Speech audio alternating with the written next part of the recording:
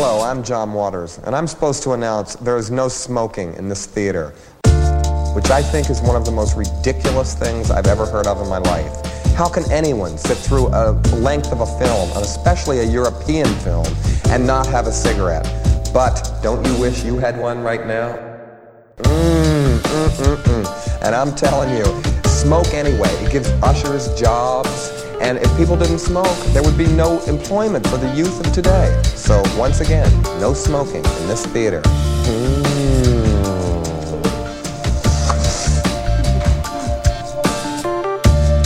Thank you for listening to Trylove, a literal roundtable podcast where we talk about movies we saw or people we met at the Trylon Cinema in Minneapolis, Minnesota. You can find us on Twitter at Trylove Podcast. You can find them on Twitter at Trylon Cinema. My name is Jason Daphnis, and you can find me on Twitter at Nintendoofus. I'm Cody Narvison. You can find me on Twitter at Cody_BH. I'm Aaron Grossman. You can find me. I got it before you. I'm Aaron Grossman. You can find me on Twitter at RBPlease. And I'm Harry Mackin. You can find me at Shiitake Harry. And we have a special guest today.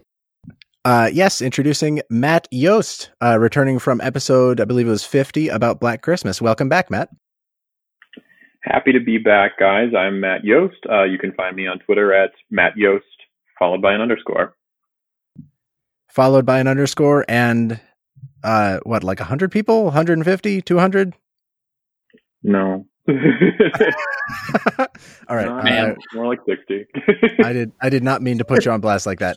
Matt is joining us as part of our Trylove in the Time of Corona series, wherein we're trying to fit as many guest appearances as possible with the new tools we have. Aaron, your mic is still on, so I'm going to mute you. We are going to cover movies maybe not directly related to isolation or quarantine, but maybe we'll find an angle along the way. And I'm going to let Matt introduce today's movie pick.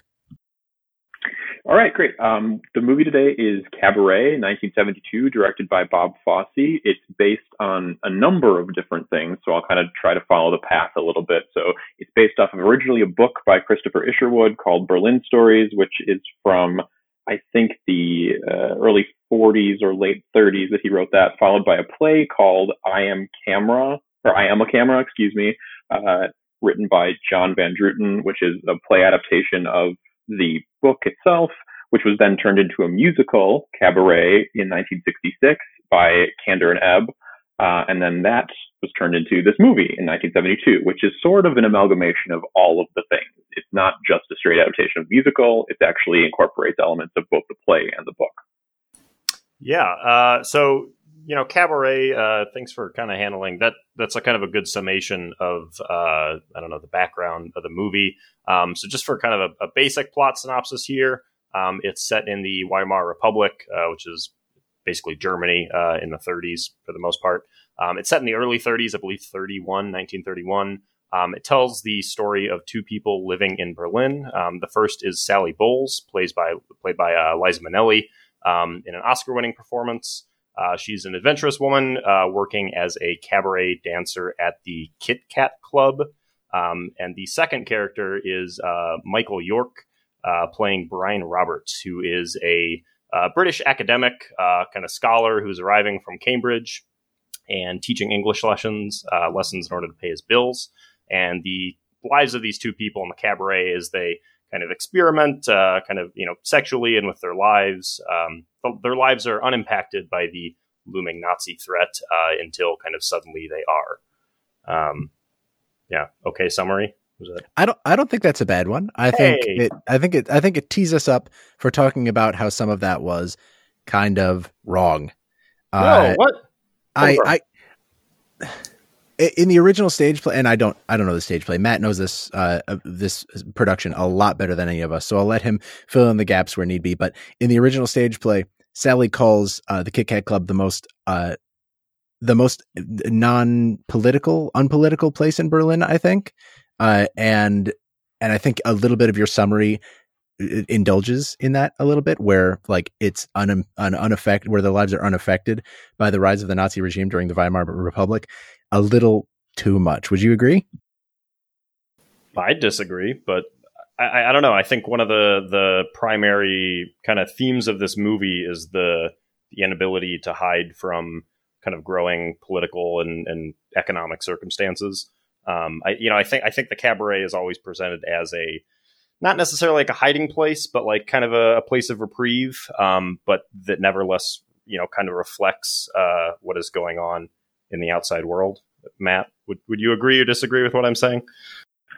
I think it's complicated, and I think that's the point that the film definitely tries to make, is there's this tension that's there. And on the one hand, I think that you're right, it's supposed to be this place of kind of respite and this separation, but it's also kind of representative of this sort of indulgence and this sort of hedonism and all of this kind of ignorance and arrogance of this time period where,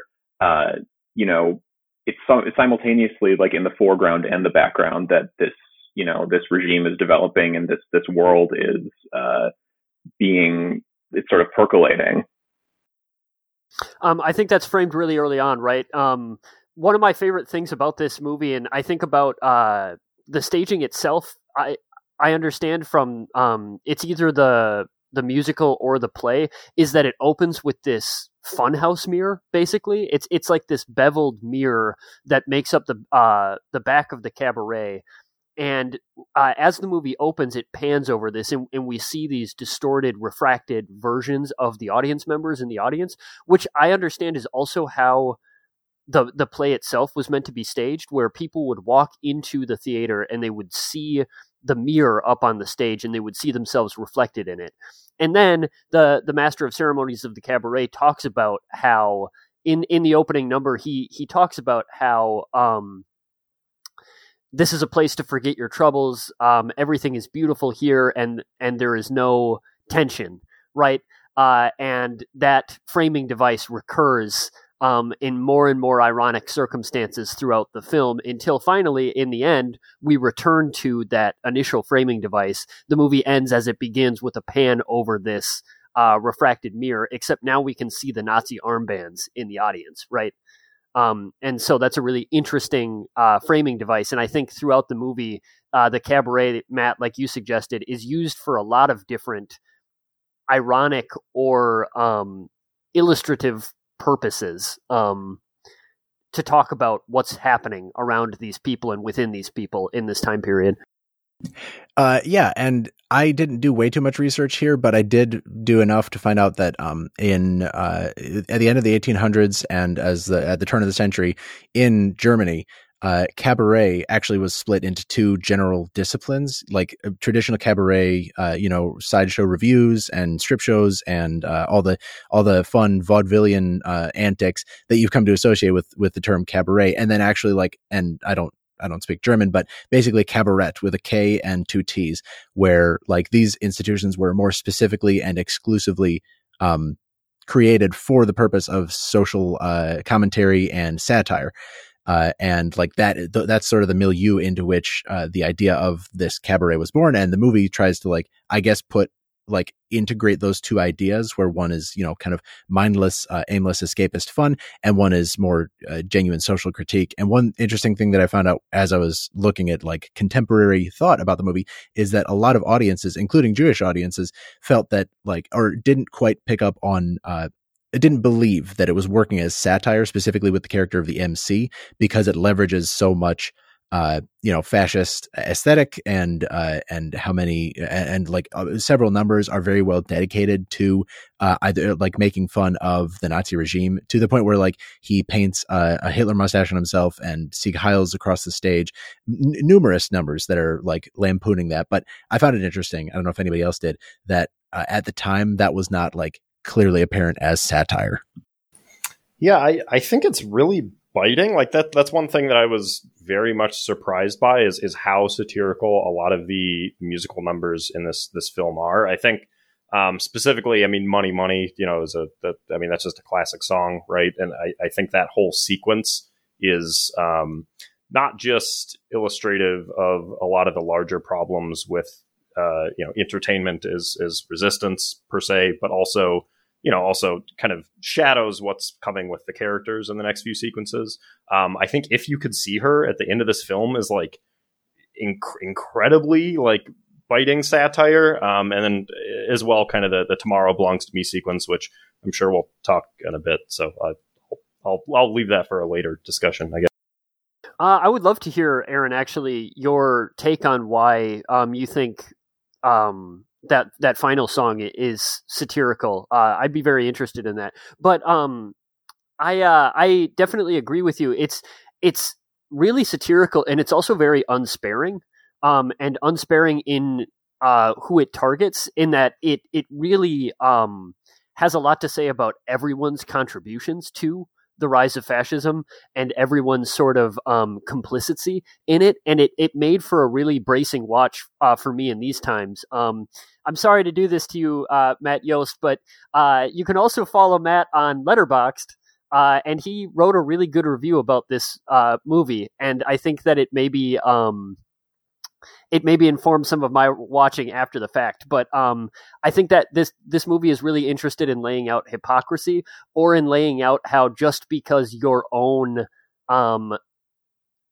desires and needs stem from neglect or abuse that you yourself have suffered, it doesn't make you any less complicit in the suffering of others, in a way that I found very nuanced and interesting. And complicated, I think. And it made for complex character dynamics that I think that musical was really well leveraged to bring out, even satirically, and even using the cabaret framing. Yeah, I guess I'm only interjecting here because I do want to hear more about what Matt thinks about that. How, like Harry mentioned, the most of these musical numbers are leverage specifically the character of the audience to be satirical, right? Like, you are put in the mind and in the space of, wealthy bourgeois Berliners in 1931, and seeing these messages in such a bawdy way up on screen. And you're similarly to Harry, like, reading your review, Matt, helped me clarify some of those thoughts.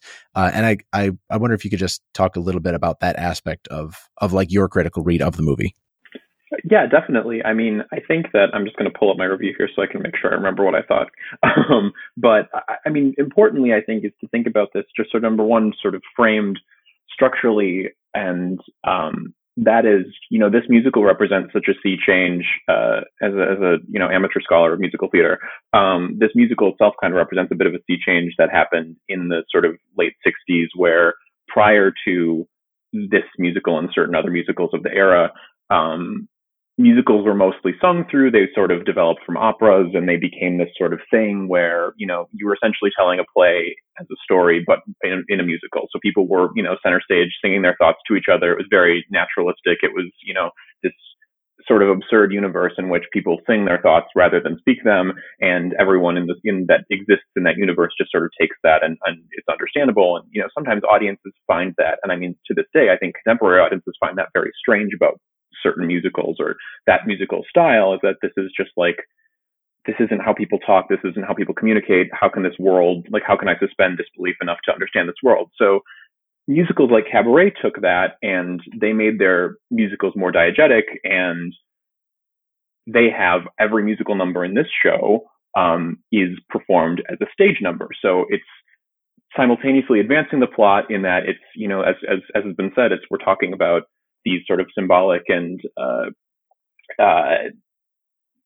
interesting observational moments that these songs represent. But at the same time, the occasion for them makes perfect sense, because you're watching them being performed. And I mean, I think that Fosse does a really great job of cutting the performances between, the physical and spoken action that's going on around it, because it really contextualizes everything.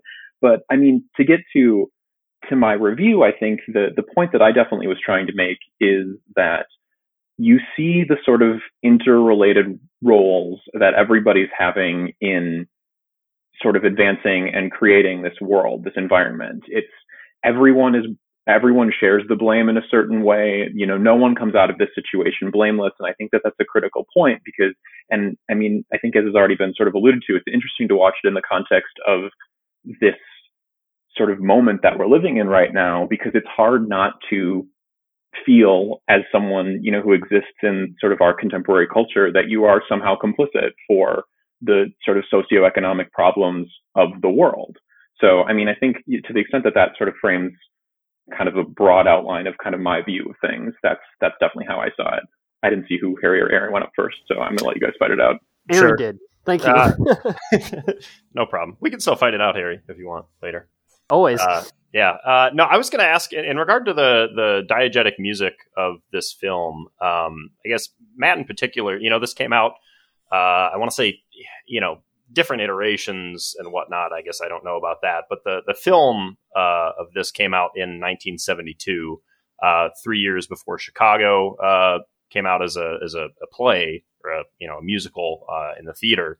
And how do you compare? Because when I think of Chicago, I think of this kind of mix of diegetic and non-diegetic songs and sequences, where this film, it's all, I believe, 100% diegetic.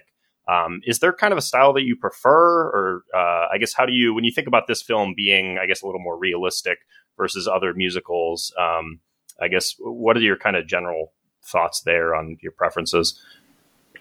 So I'm pretty open-minded about it. I mean, as an old school musical theater, like actor, singer, performer kind of person, I really like it all. So whatever the occasion calls for it, I think that for this moment and this type of story, this probably works the best. And it's, I think, probably the most realistic.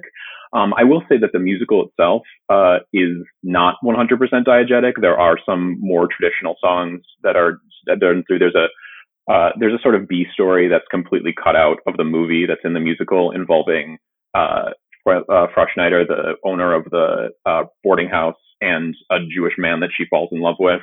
But most of those songs all of them are non-diegetic. But I will say, you make an interesting point bringing up Chicago. So interestingly enough, Chicago was also a musical that was developed by Bob Fosse.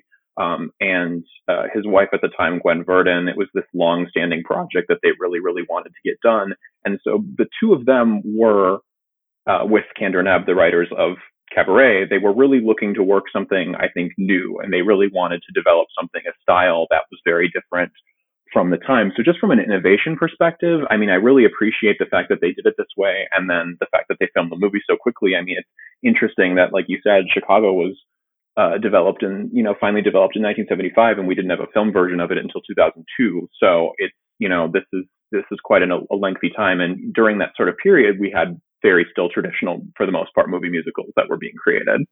Sure. It seems like this film to me seems kind of like, I think I prefer it to Chicago, but it seems like kind of, I don't want to say like a test run for Chicago, but it seems like a lot of the same techniques that Fosse would use in Chicago kind of maybe, I don't know about begin here, but is certainly utilized here. I think a lot of what Chicago is doing with the switch between like diegetic and non-diegetic music, this film is doing with a lot of the diegetic music cutting to people outside of the cabaret, experiencing situations that kind of are remarked upon by the lyrics and the music in the background. Harry, you want to jump off that? No, I'm sorry. I didn't mean to cut you off. But you two are both talking about one of the, like, my favorite formal things about this movie. You brought up specifically the cutting, Aaron. This movie has some of the most brilliant cutting I've ever seen in a movie, maybe, between like almost imagined cabaret spaces and literal cabaret spaces back to real spaces, back to flashbacks, and all of those different spaces and times intermingle to tell an emotional story as it affects the main character, as it sort of is received by the main characters. It had occurred to me that all of these songs are diegetic, but Matt, the way that you framed that as a sea change is really fascinating to me, because that makes it feel so deliberate in a way that what it is attempting to evoke is really fascinating. Particularly when you talked about how in musicals there's a sort of how musicals function is they bring the magical space of the musical into the reality of the story that unfolds, right? Where, like you said, everyone accepts that people can sing their emotions and the orchestra will play when the time is right. This movie does the inverse in a really modernist and fascinating way to me, where it has the effect of making the story that we watch feel more performative and more staged. Like these are people on a stage in a cabaret in the reality that they're living, which correlates so well with the way that the main character, Liza Minnelli's character Sally, performs her life.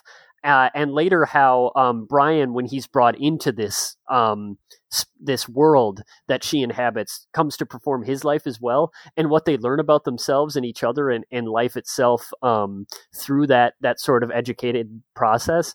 I really love the way that the Cabaret frames that and the way it gets you to think about their lives, right? Where like it keeps even cutting back to the MC himself as the master of ceremonies of not only the Cabaret, but also their lives as it unfolds. And you can also see where their lives are going relative to the rise of fascism and what we know about history. And that really, really worked for me. And I think that where that contributes to the success in a really unique way is it's really difficult to adapt a musical for film. And I think part of what's difficult about it is because there's sort of this double layer of suspension of disbelief that's required. So in addition to, you already have this sort of artificial creation in a film itself, which people are willing to accept a certain degree of, because obviously that's just how film works.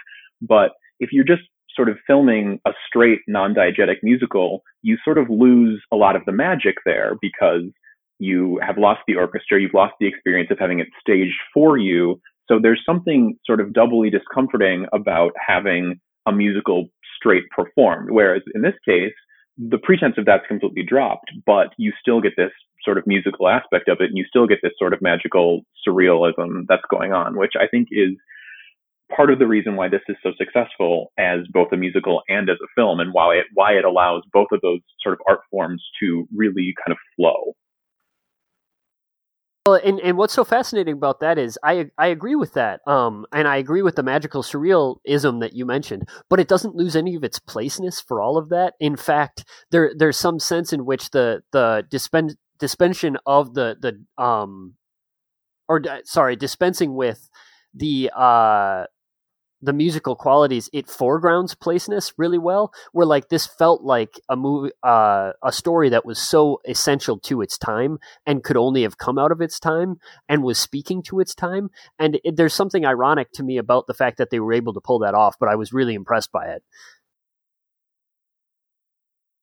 Yeah, I agree with that. I think even cutting back to, that's a pun, I guess, but jumping back to your point about the editing in this film and kind of the quick cuts this film does, I think some of the editing in this movie is really inspired. I think it's kind of the same trick done over and over again, but it works well each time, where there's a kind of a cut between like a large tonal shift, right? Between people enjoying what's happening in their lives and their situation to, kind of a quick cut to, for instance, somebody getting beat up by Nazis because he kicked one of them out of the club the night before, right?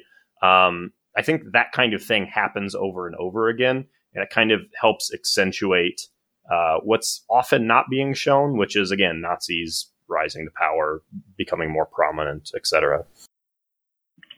Right. And this movie did, I'm sure we'll get to this point, but this movie did win 8 Academy Awards, and one of them was for Best Editing. And I was sort of looking through the oeuvre of the editor. And it's interesting. I think this was his only Oscar win. And it was a very interesting sort of, he'd done some musicals before. He did some, pretty traditional films before. But I think that the way that this succeeds on an editorial perspective, and some of that's definitely informed by the fact that I have seen the miniseries Fosse Verdon about Bob Fosse, and part of it touches on the creation of this film, is the sort of creative freedom that developed both on Fosse's front alone and also between the two of them, that sort of allowed him to really do something that was different or that was innovative for the time period. Well, and what struck me about it is it's so bold because it's so specifically the last way that you would think to edit a musical, where like those quick cuts between like 7 different scenes, some of which are imagined, some of which are purely sort of evocative, metaphorical, in the case of the MC cutbacks in the Cabaret, or like Aaron, you mentioned the cuts between the Cabaret and then the man being beaten up by the Nazis. Those are like the last things you could do on a stage. And so it was so interesting for them to choose cuts like that in order to really foreground and shout out how this is something that the medium of film is giving them the capacity to do, and it's a different way to tell this story, and it has a different effect. And I thought that was really brilliant as a way to play in the space of having the opportunity that film gives you, as opposed to a stage play or a book even, or something like that, right? It's such a centralizing of the medium. Yeah, I think that I'm not an expert on musicals, but I think that part of the way, kind of the main a goal of a lot of musical sequences, specifically ones that are sung by one kind of main character, are an expression of interiority, of how that character is feeling at a certain point in time, and it is centering that character's experience. And I think part of that editing, it kind of undercuts that very purposefully, where it shows a character's inner feelings and then immediately contextualizes it in regard to the political situation of what is happening around them. And it kind of, I don't want to say like shrinks those characters, right? But it helps contextualize them and helps those experiences feel kind of very small as the situation around them gets even more dangerous. What an excellent point that is. Sorry, yeah, go ahead. I was going to say, it's like the point you're making seems to be like, unlike what you might expect from a musical, like no character is given too much time to soliloquize, right? Despite their characters being written and acting out entire stories that are willfully or actively ignorant of their scenario. I think one of my favorite scenes is when Sally and Brian go under the elevated train and just scream while the train rolls overhead. I think that scene carries a lot. It, like, despite those characters having that interiority and pursuing that interiority through like monologuing type songs, at least, we're talking about the audience always being present there, but for the purposes of the musical portions, like they are singing about themselves, or I guess in Sally's case in specific, she's singing about herself. She's singing about, her body pursuits.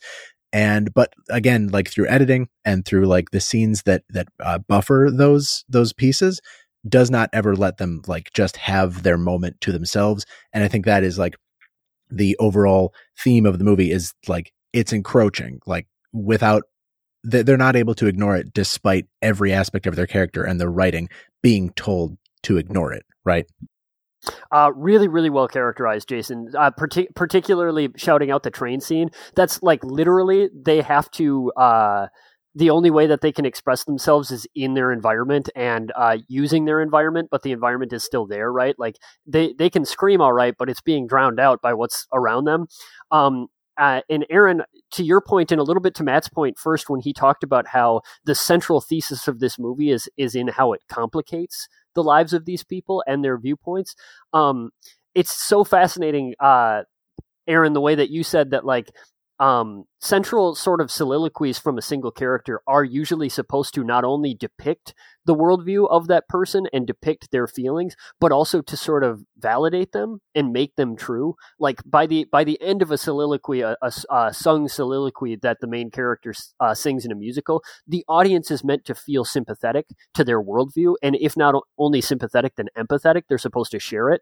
Whereas here, this movie is all about challenging those worldviews, right? Even as it's sympathetic, like we are meant to be sympathetic to Brian and to Sally and to their tragic, sordid relationship, but also we're meant to see it in the context of what it is and what it is requiring of everyone else and of the world, and how they got to be there, and also how their privilege is itself complicit with the things that are happening around them, right? So we get to see this sense in which actually, unlike in a classical musical, you don't get to have this validation of who you are and where you came from, because in reality, it's more complicated than that. In reality, where you came from is always on the heels of or on the shoulders of something else. And when you examine the environment, it complicates the conclusion. Springboarding off that, I talked a little bit before we started recording about a paper I read entitled Cabaret and Anti-Fascist Aesthetics by Stephen Belletto. It's from 2008, I believe from Wayne State University. But it describes Sally as, quote unquote, the the least politically aware character in the film, which I don't know that I necessarily agree with. I think the thesis we're coming up with here, or not coming up with, but that we're, repeating here, is that no character is completely unaware or could be completely unaware of this through the eyes of specifically the audience. But like the interactions of the main cast with Nazi oppression are at best, or at least in my view, at best, like sort of flaccid resistance. Brian has a scuffle with Nazis outside the apartment, and then he calls out one of the housemates, the author. I'm forgetting all characters' names here, so my apologies. But he calls out the author for subscribing to Nazi tripe. Did any of that ring as anything more than like what I saw it as in my watch through, as just sort of tepid and ineffectual? Ineffectual. Yeah, that's the word I was looking for. I mean, I think that's right. And I think that, to the extent that obviously I haven't had a look at this paper that you're talking about, but I think that fundamental in all of that, and that's sort of endemic throughout this, is the idea that ignorance in itself is a political act, or it's a political choice. I think one thing that this film does really well is depict the idea that you can't exist. I mean, it's, what is it, Howard Zinn saying that, you can't be neutral on a moving train. Like, you exist in this world and you're participating in this world, you are still making political statements. You're still, sort of pursuing political actions.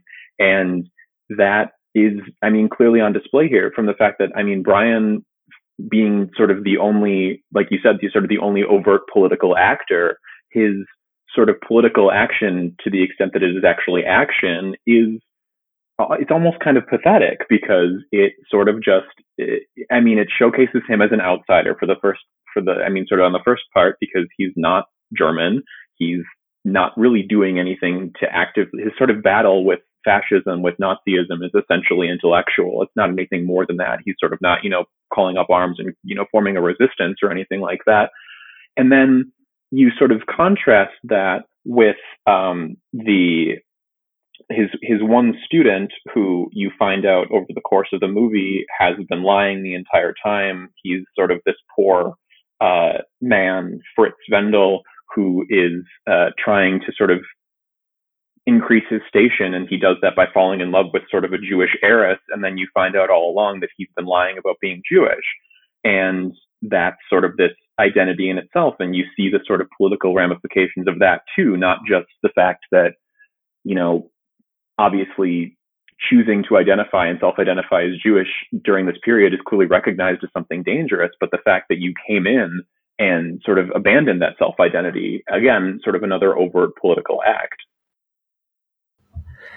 Yeah, I think the nature of communication and the problems that stem from the main four or so characters in their attempts to communicate with one another, I think that's made more fascinating here, just because of the, you guys were talking about the interplay between the more musical ingrained components of the movie and then the standard narrative cinematic components. But Brian's character he's a scholar, and he brings everybody together to at one point he doesn't intentionally bring everybody together. He's trying to teach this Natalia Landauer, and Fritz and Sally are there as well. And I thought about this sequence a lot, where everybody who was present there, those four, had trouble communicating as a group. It was this weird intersection of everybody's aims, and then as they start to pair off, we see how ineffectual they are in communicating with each other. Fritz, who eventually falls in love with Natalia, has trouble communicating his feelings. Likewise with Sally and Brian, and that scene with Brian, as ineffectual as it was with him standing up to a couple of Nazis, I think that was an important beat in his arc, as far as him just being communicative and just as an act of self-expression. I really like the idea of communication as a sort of central motif here, especially artistic communication, because it occurred to me as I was listening to all of the points that we're making, that we sort of that this movie itself, like it brings a lot of disparate elements together that maybe on first glance don't make a lot of sense to bring together. Like even the central sort of thematic metaphor here of the cabaret is such a strange fit for a movie that's as politically engaged as this one is. But it occurred to me that that's sort of the point, right? Which is sort of the point we've been making quite a lot, is that actually this movie seems to be saying to me, it's reframing what art and communication and even the sort of escapism usually offered ostensibly by something like a cabaret is. So like to Jason's point, when Jason said that Sally appears to be a politically demotivated character, or like Matt said, everyone always is political. There is only political life. This movie seems to be suggesting something like that, and something like that also extended to art and communication itself, that because we are all political people and because all things are political, even our entertainment and our art and the way that we communicate is itself political. And there is an arc in this movie toward a growing awareness of that because of the necessity of the circumstances, right? And so like it's interesting to see how that arc plays out in addition to all of the other character arcs that occur in this movie. Is that arc you're talking about didactic in your view, your view, Harry, or anybody else's? Because I'm trying to think, like, there are multiple characters that are in much more dangerous a situation than Sally is. And she is generally seen as, quote unquote, like I said, from the paper I quoted, the least politically active character, or least politically aware, whatever the phrasing was. And, you know, she's friends with at least 2 Jewish people, whether she knows it or not. She's friends with a few Berliners, with multiple people who, under the Weimar Republic and the incoming Nazi regime, would have been censored or, you know, or worse. And I'm wondering if there's any responsibility placed on any particular character or Sally herself. I guess I'm zeroing in on Sally just because, like, she is the American. She is the one who's only been there 3 months. Does this movie say that anybody in particular has a responsibility to address this? Or is it just like laying out the reality that, you know, even inaction is a political act? Right. Descriptive versus prescriptive. Matt, you put your hand up, so I'll let you go first.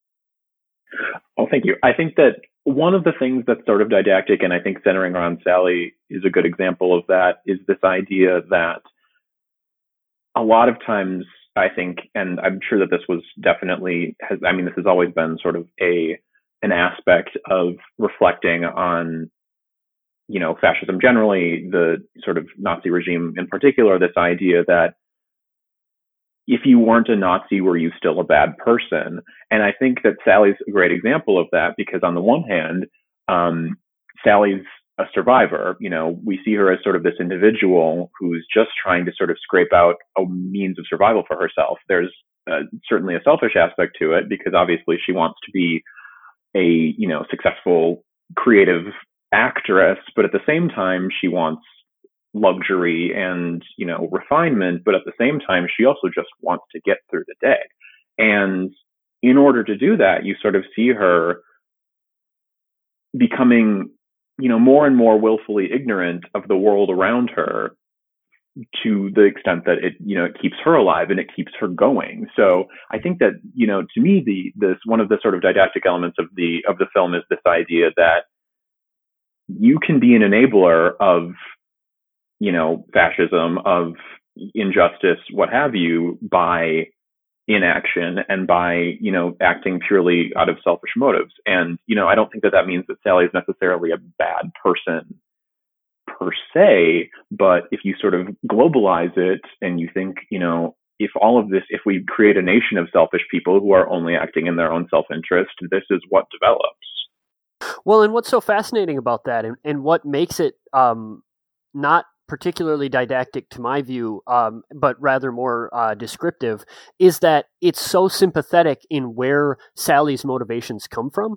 to the point of being very on the nose with an absentee father, right? Like it takes pains to make sure that you understand why Sally acts the way that she does, and why Brian acts the way that he does, and why all of the actors in this movie are acting in accordance with their backgrounds deterministically. That sort of saves it from didactic-ism, if that's a word. And also, I think where the arc ends up makes it more descriptive to my view. This doesn't have a Casablanca ending, right? Which is funny because that's sort of a movie I kept thinking of. It's like, is this going to end with Brian and Sally starting a beautiful friendship to fight the Nazis? It turns out no, pretty obviously. But I would argue that Sally's choice at the end of this movie to, spoilers, abort the baby that she and maybe Brian, maybe her other boyfriend, Max. Yes. What's that, Aaron? I was just Baron Maximilian von Hune. Yeah, one of my favorite. Oh man, we can come back to that line. There's amazing frankness in the dialogue in this movie. It's really, really sharp. But anyway, I think that her choice to abort that baby is self-awareness, maybe for the first time. This movie is suggesting that not necessarily that you have a responsibility, or not necessarily that these people had a responsibility, or whether or not they ever saw it like that. But that there is a need to be at least aware of the implications and the consequences of the choices you're making. I think that Sally at the end of this movie, she makes for the first time a choice that is informed by the entirety of the political and personal realities around her.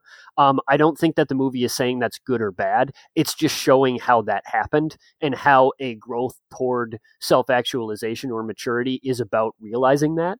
And I was very interested in that. And that doesn't feel didactic, right? Because it's not saying that Sally was right or wrong, or that she had or didn't have a responsibility. It's sort of just saying this is how she got to political consciousness or self-consciousness.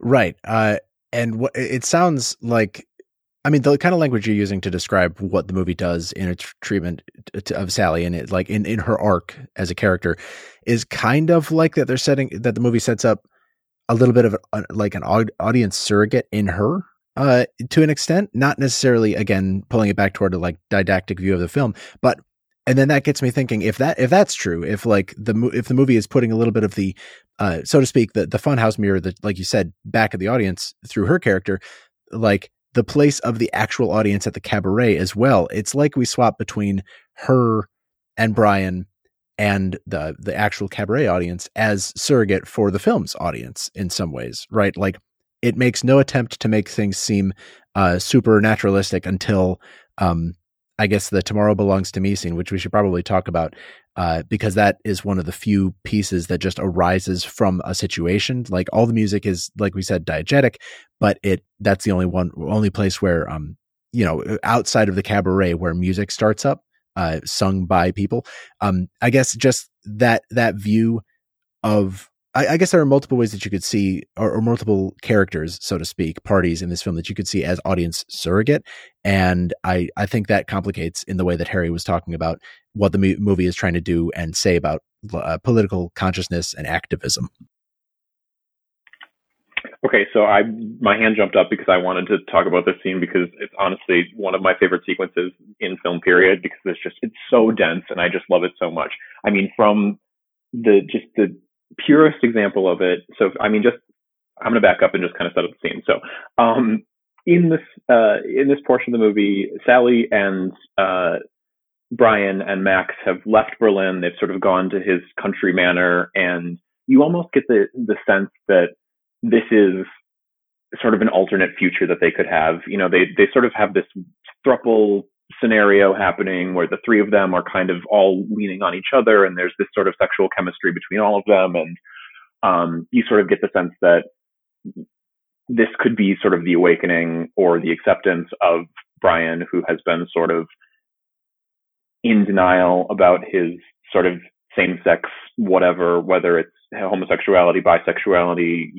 He seems to recognize that he's different, but at the same time doesn't really want to engage with that aspect of himself, which I think, you can make a funny thing about him retreating to the academy because of that. But he sort of starts to open up and wake up a little bit, and then on their way back to Berlin, they're their sort of escapist fantasies interrupted a little bit because they stop at this beer garden. They're having this sort of very lovely bucolic German time. And all of a sudden, somebody starts singing.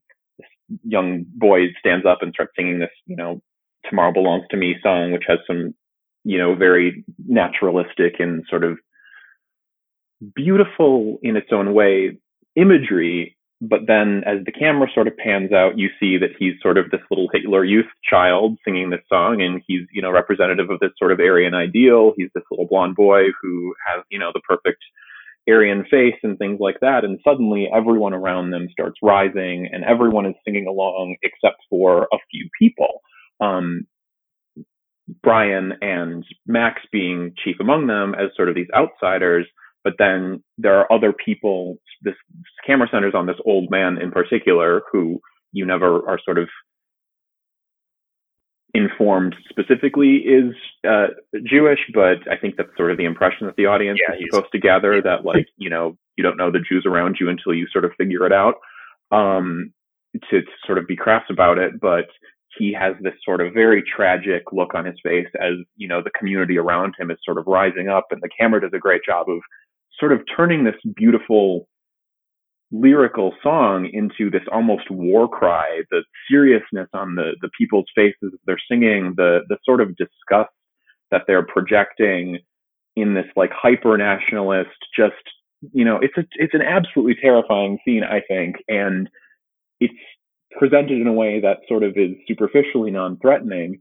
But one of my favorite things about this scene as like a sort of piece of irony is this song has sort of taken on a mind of its own and has been, maybe unsurprisingly, co-opted by sort of neo-fascist and neo-Nazi groups as sort of a rallying cry, which is ironic because it was written by two gay Jews. So that's all I'll say about that. Yeah, I really well characterized and well described. It's a chilling sequence. I was very incensed by it, right? Like it's a scary thing to see. It's especially fascinating and masterfully done how the definition of me changes in that sequence. Like all of a sudden you understand what they mean when they're singing Tomorrow Belongs to Me. And it's not that guy who's sitting and not singing along, right? It's a perfect example of the dialectic of what this of this movie's dialectic, about what music is and what art and entertainment is, in the way that it's about, the movie's about shifting that meaning, even for us, Jason, to like get back to your point about how like, who are we in this movie and what is it about the audience surrogate that this movie is trying to communicate with us, and what are our responsibilities? Sequences like that are definitely about reframing what music is and what it does, and also what it means when we listen to it. I think that this is a movie that really wants to surprise and shock you, right? Like Sally does, with what it actually means sort of politically when you participate in watching something like this. Like when you go to a cabaret, whether that's a cabaret in Germany or in a movie theater, right? And I think that sequence is a really powerful sort of like restatement of, or microcosmic statement of the movie's overall thesis in a really fascinating way. I was just about to use the term microcosm because it very much is. I don't know how much I have to add to that statement, but I left my hand up just because I wanted to sort of gush about it too. Like the fact that Brian and Max and like an unidentified old man in the audience are the only three who don't get up and sing, but the song does not start out as like a Reich chant, right? It's just one child starts to sing. People are sort of quizzically looking at him while he's singing. And then eventually, slowly, the whole group, aside from these three characters, joins in. And like, it is really just a tiny restatement of the whole movie's themes. Matt, your hand's up. Did you have more thoughts? Yeah, one thing I did want to add is just this idea that that sequence itself sort of plays with the idea that I think that the movie is sort of, and I think I introduced this a little bit, the movie sort of presents this sort of segment as this idea that maybe you could just run away. Like you and your crew can sort of escape this, this political reality, this, horrifying world situation, everything, you can run away, you can escape to the country, and, everything will be fine. And it goes to show in this scene that that's impossible, that, wherever you are, this is going to follow you. There's no real way to escape this reality, and you have to sort of look it there in the face. What a good point. Damn. Aaron, you can go ahead. Yeah. Well, I mean, I'll just say I think it's also tying into kind of the stereotype of the countryside as like a simmering pot of kind of resentment and a lot of the negative attitudes in a country. I think you get that. I mean, you even get that today with a lot of, even people who consider themselves like left wing, a lot of their thoughts of like rural areas. I think it is playing with that. And I think that it as I was watching it, I love the scene, but I thought like, is this movie going to do anything with that idea? I think the end of this movie, which is a reflection of the cabaret, fully, the audience is completely filled up with Nazis, is kind of rebuttal to the idea that, these ideas and these kind of evil thoughts only exist in the countryside, in the rural area. I mean, I think it's not a coincidence that they're out, in the countryside when this happens. That's often where a lot of people who would be impacted by the economic problems, kind of post World War I would live, as opposed to the city. But I think this movie really pays off what's set up in the scene with the ending scene in a way that I really loved. Well, it's worth noting that they take pains to talk about how Brian's landlord is also a Nazi, right? So like they do go out of their way to complicate that narrative that you just described. I was going to say something else, but we're on a different topic. Go ahead, either Jason or Aaron. I'll go. I like that you brought up that it complicates that split between like the rural, growing resentment and nationalism trend with it like bandies that directly with, again, like we're assuming that the audience of the cabaret is the bourgeois, right? That they are, high earning, like they have leisure time like this to get out and enjoy like a sideshow every once in a while. But then in the character of Maximilian, it like makes that very explicit that he is very, very wealthy, that he has no obligations. And he has I forget exactly the wording, so I'm probably going to butcher it, but he talks about how basically he wants to see he sees the Nazis as a tool to eliminate the communists who are a threat to capital and then, control the Nazis, which again is just a very strong like indicator of that character and a very strong implicator of that this is less than, that this isn't a one-sided class issue, right? I like that you brought it up, Aaron. I just want to also mention that like it gets it from both sides. It attacks both sides of that whole mindset, right? Yeah, it does very well. I mean, this is a movie. It's going to sound a little pretentious, but this is a movie about reflections, right? Like the beginning of this movie is a reflection in a, funhouse-esque mirror. That is also the end of the film. The editing is very purposefully set up to compare the people in the cabaret with what is going on around them. I don't think it's a coincidence that the staging of the shots out in the countryside during the kind of, celebration are very similar to a lot of the shots in the cabaret, specifically the sequences of the mud wrestling sequence where there are women kind of wrestling in the mud, which is usually kind of like a sexual act. But it is framed as kind of this very animalistic sequence, a lot of close-up shots of kind of mud caking people's bodies. And then it cuts immediately to the audience, and the audience is kind of lapping it up. And again, it is reflecting what the audience looks like with what the people on stage look like, where the audience is, they're dressed up, they're buttoned up, they're professional. They are, kind of the middle class, the upper class, and the people on stage are not that. Similarly, when you go and you watch the sequence in the countryside, if you look at how the camera even moves, as people start standing up, the camera stays low to the ground. So suddenly they are being shot from below them, and they look triumphant as they continue singing this, kind of nationalistic song. It's a frightening sequence. Oh, I was just going to say, Aaron, I'm glad that you brought up the camera from below, because anyone who is at all familiar with Nazi iconography knows that that's a classic Leni Riefenstahl trick to how Hitler was filmed, and just how in general the propaganda films were made.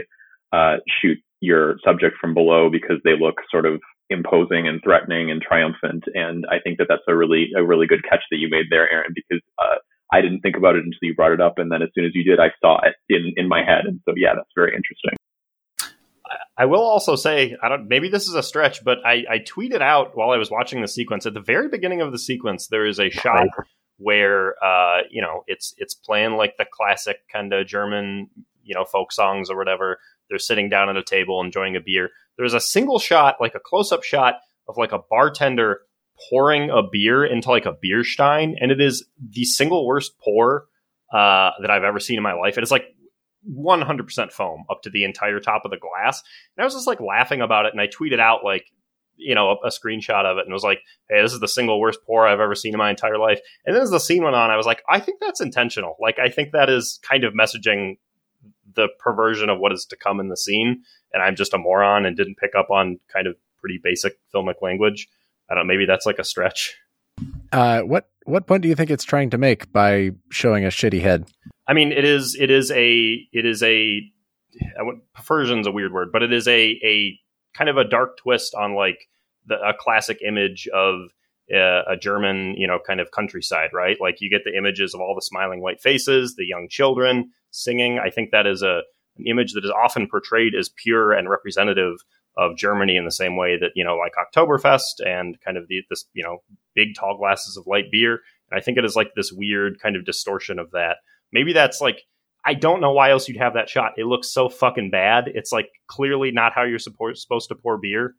I don't know. I couldn't stop thinking about that as I was watching the scene. It's about the empty promises of Nazi ideology. Sure. Yeah, you could read it.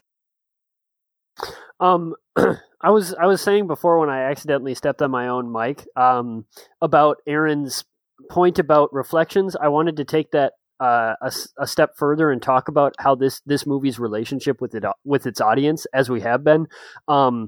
Aaron, you brought up, or Jason, maybe I think you brought up that the people in the audience of the cabaret were meant to think that they're people like Maximilian, that they're the bourgeois, right? And not only bourgeois in the classical sense of capital ownership, but also in the liberal sense, that these are people who are enlightened, heavy scare quotes enough, not to be shocked by the cabaret, but instead to be entertained by it. And the entertainment that they're taking away from it is itself somehow more enlightened or empathetic with the people in the audience, when in fact, obviously that is not the case. And obviously this movie is making the point that those cabaret performances were for ridicule's purposes, not unlike like a John Waters Cavalcade of Perversions type of situation, where in fact these people were going to the cabaret to look down upon the people on the stage,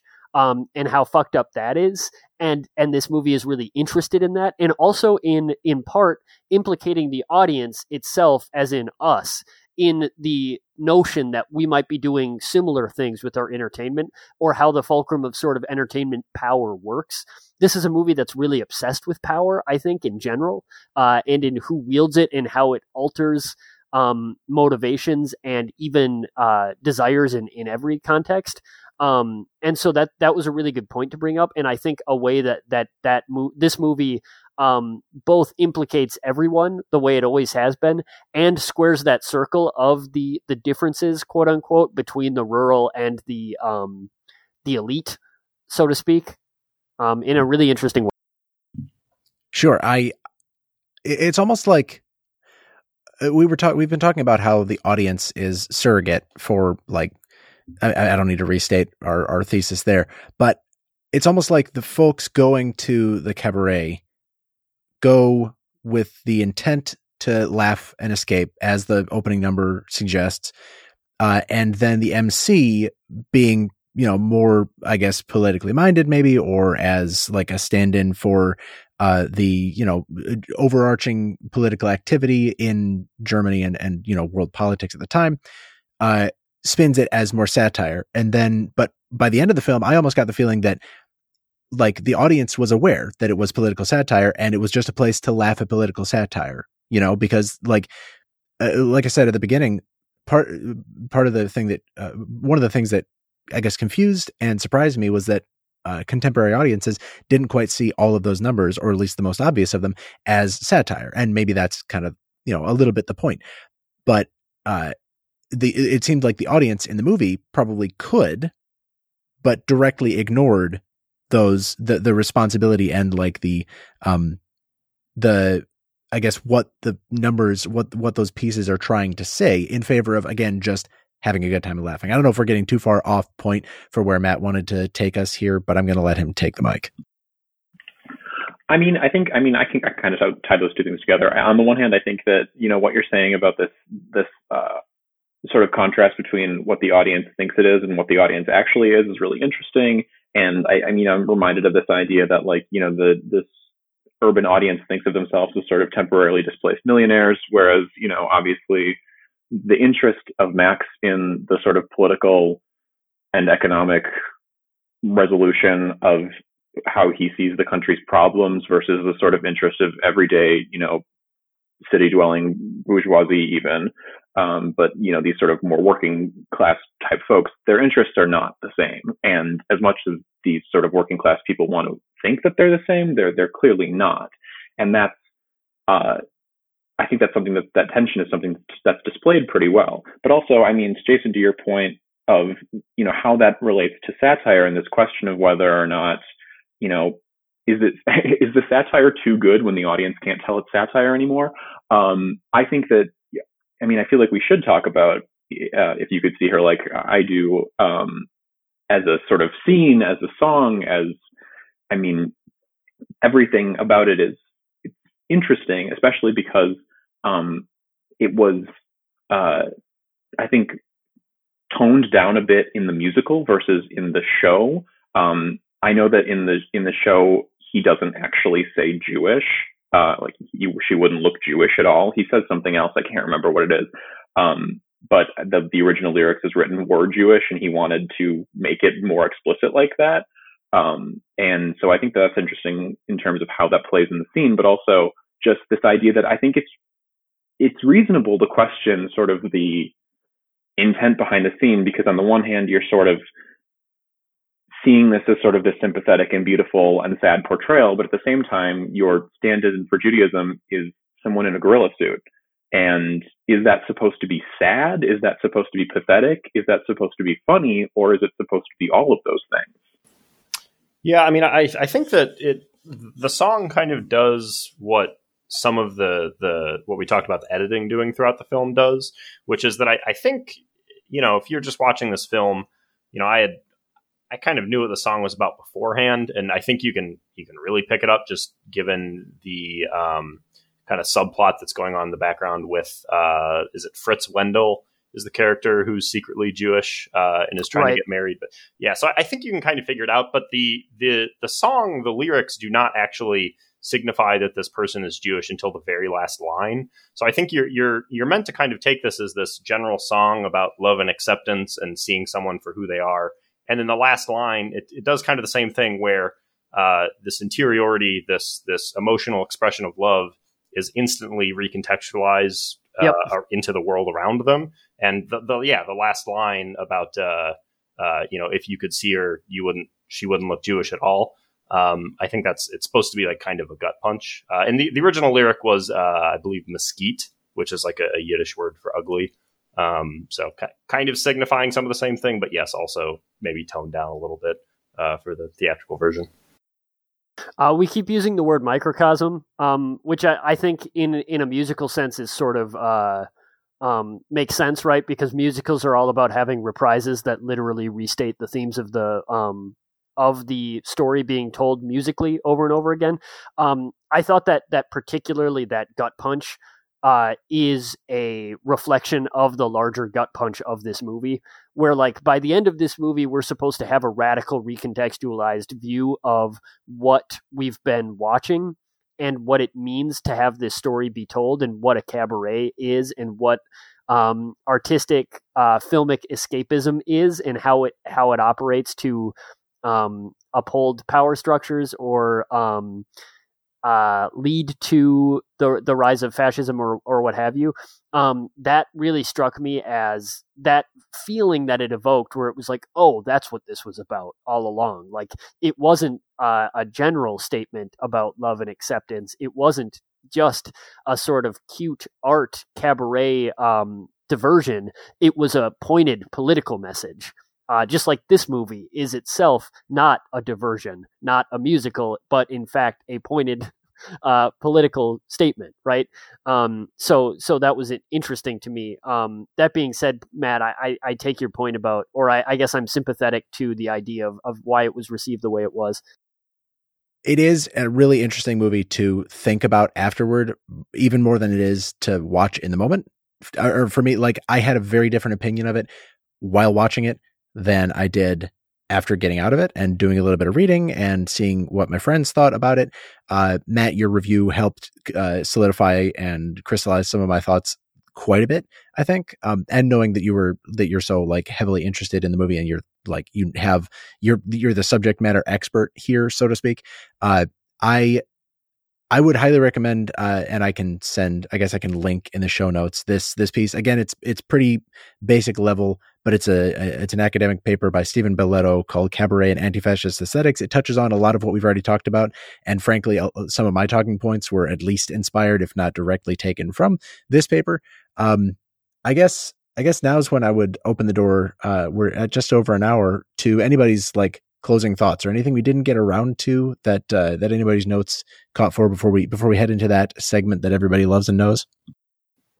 Just one more thing. I don't know that we need to dwell on it too much, because I think that Maximilian himself is a big stand-in for a lot of the themes we talked about, being the sort of bougie guy who he purports to be a patron of the arts, but really he's a user and abuser, right, of both Brian and Sally. This movie has a somewhat troubling dialectic on sexuality, as sexuality is desire for a version of yourself that you want, or a version of things that you want, above and beyond any other sort of like needs. It's a vision of sexuality that makes sense, particularly from Marxist views or Marxist lenses, vis-a-vis like power being the primary motivation of so many things. It could be kind of weird in contemporary takeaways, but it didn't bother me necessarily. But again, I'm not the prime person to be bothered by something like that. Go ahead, Matt. Sort of connecting to that, but also sort of veering a little bit away from that. Okay. I think that one of the things that I love about this movie is the I love all the songs, and I could go into length about all of them, but I think that sort of connecting to what you're talking about this relationship with sexuality and this sort of engagement, but also disengagement with it, is the song "Maybe This Time" that Sally sings. So sort of contextualize it in the way that it's presented in the movie. So Sally immediately wants to seduce Brian. He tells her pretty much in not so many words that he's not swinging that way. And she's, chagrined a little bit, but at the same time is sort of like, you get the impression that she sort of sees it as a bit of a challenge too. And eventually they actually do sort of consummate this connection that the two of them have, and there's a sexual component that's added to it. And it's interesting to me because I think that this song is sort of this perfect tragic depiction, in a very basic way, of, the straight girl who falls in love with a gay man. And I think that, anyone who has straight women friends can probably relate to this from their perspective, on just a very sort of comedic level. But at the same time, it tells you so much about Sally as a character, and sort of the broader themes of her life and what she sort of sees and needs and desires.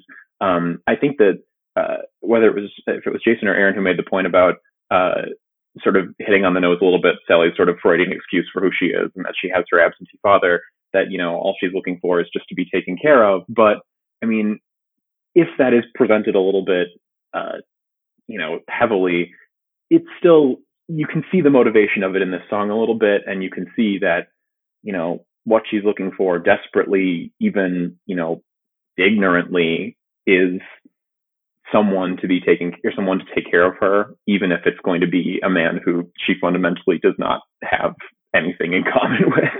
Right. It's funny. It's like it's a movie that's so interested in the actual complications of real humans. But at the end of the day, these are still fictional characters, which means that their sexualities need to serve plot purposes, which is obviously not the way that life really always works. So it's like one sort of weakness of the movie's rhetoric, but it's one that's excusable because it's just a weakness of the rhetoric of plot making. Sorry to interrupt you, Aaron. Go ahead. I think my general point was kind of summed up. I think I'm good. I don't have any. I think we covered. It's weird because I wrote like a large amount of notes for this film, and I think we kind of ping-ponging around touched on all of them, which is usually not what happens. I usually have 2 or 3 spare things, but I think we covered my main takes on this film. Excellent. I think. Damn, I wish I had notes like that. I think same for me. I didn't have like expansive notes, but I had a lot of thoughts, and I think we covered most of them. I think it might be time then for the segment we like to call Cody's Noties. It's time. Cody's Noties? Yeah. Hey, I'm Cody. I've got a couple of noties today. The first one is really, really quick in comparison. Shout out to Marissa Berenson, who portrayed Natalia Landauer in this movie that we've been talking about, Cabaret. She also stars in Barry Lyndon, which is maybe Kubrick's best film, and one I've been meaning to revisit. Speak the truth. If you've not seen Barry Lyndon. That's actually a take among, I think, people who really know Kubrick's movies. Actually, I think you might actually love Barry Lyndon. Yeah, yeah, it rules and she rules. And the second point, we talked about the Academy Awards very briefly. Quick disclaimer for this: the Oscars, awards and award shows in general, but also the Academy specifically, they're kind of horseshit. But from a study of numbers perspective and the politics that go into awarding people and works of art, certain decorations, that's something that I really engage with. So I wanted to do some digging, and this film was pretty rich from that point of view. This movie did win 8 Oscars, which is the most Oscar wins without also including the Academy Award for Best Picture. And of the 8 that Cabaret won, it was mentioned, Liza Minnelli did win for Best Actress, which was pretty well deserved. Fosse also won for director, for directing, and David Bretherton won for Best Film Editing. And director and editing historically have they strongly correlate with the Best Picture category. There's just more than other of the categories. A win in either of those usually means, a strong chance or even a success at winning Best Picture too. So I thought it was really strange that this film succeeded in winning both of those categories without also winning Best Picture. And to provide a little bit of context, editing became an award at the Oscars in 1934, and only 10 films have won Best Picture without at least a nomination for editing. Most recently was Birdman, and before that, a film that Matt and I love, Ordinary People, in 1980. That was the one prior to Birdman. So you can kind of get an idea, of how infrequent that is. And if my math is correct, of the 68 films that have won Best Picture since 1952, I believe it was 33 have won for editing as well, which maybe would sound more impressive if not for the recent cold streak. The most recent pairing of those 2 awards came at the 2013 awards with Argo. So a bit of a dry spell there with those awards. And then, but I guess to counter that, for 33 consecutive years, 1981 to 2013, every Best Picture winner had also been nominated for Best Editing, and about 2/3 of those Best Picture winners also won for editing. So again, a lot of rich history there. Best Director shares a more closer link with Best Picture. 66 of the 92 Best Picture winners also won for Best Director. Most recently, Uncle Bong for Parasite. Obvious and very recent, and also very well deserved. So, and I didn't have a great way, or I kind of set myself up for failure. I also watched Cabaret very shortly before we started recording, so I could have dug into this a little bit. But there's also not a great way to sort Academy Award data for those specific permutations of winning, director and editing, but not picture. So it's. But I think we can pretty well conclude that it's not necessarily unbelievable that Cabaret didn't win Best Picture, but since it did have editing and director wrapped up, it's at the very least quite extremely unusual that Best Picture was not, that it did not earn that award as well. Cody, do you know what won Best Picture that year? I can look it up right now. It's not winning. Was it The Godfather? Yeah. Shit. Okay, fair play. Explains it. I guess that makes sense, but yeah, you hate to see it regardless. You love to see The Godfather. It's a very good movie, but,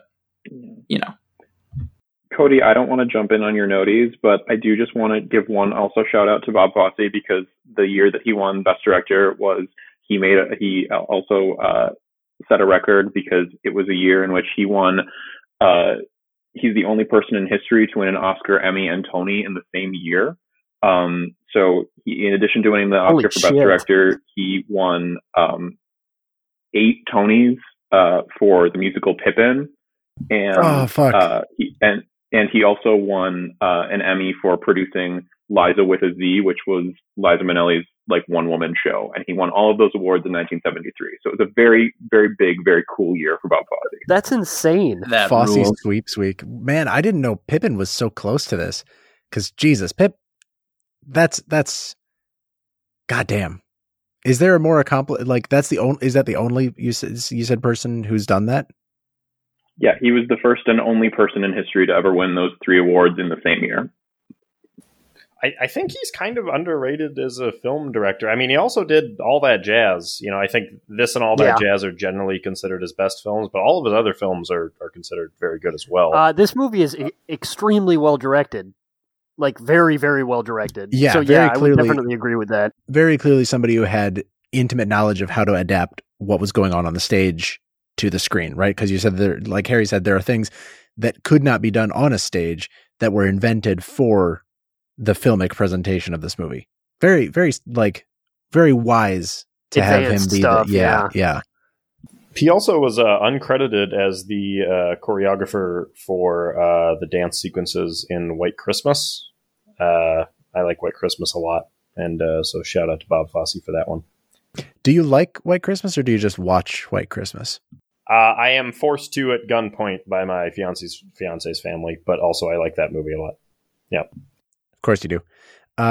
Cody, was that the end of your noties? Yeah. Yep. Those are my noties. Mathematical. That was statistical noties. Yeah.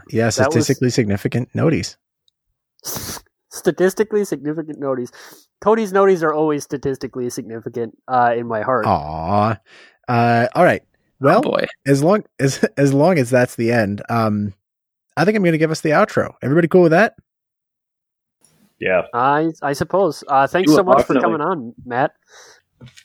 Thank you all for having me. And I will just close with one thing, which is if you're interested in the subject matter of this at all, I would encourage you to watch Fosse Verdon, the miniseries. It's on Hulu. It's excellent. It's got some pretty standout performances in it, and you really do get a good sense of who he is as a person and sort of the complicated relationship with sort of creation and stardom and all of that stuff. And it really gets into pretty much everything here and done in a very exciting and interesting way.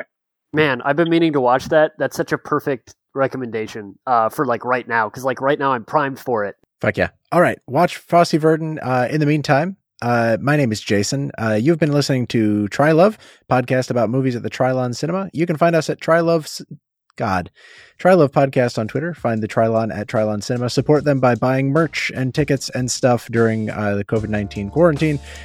They are not open for business until later this fall, but you can prep some tickets and merch for when they reopen. Again, I'm Jason. You can find me on Twitter at Nintendoofus.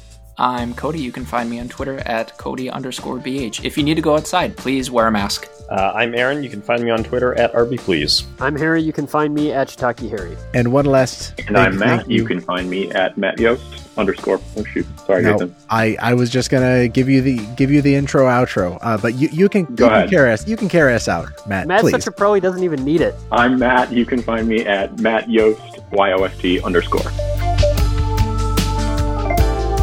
Divine decadence, darling.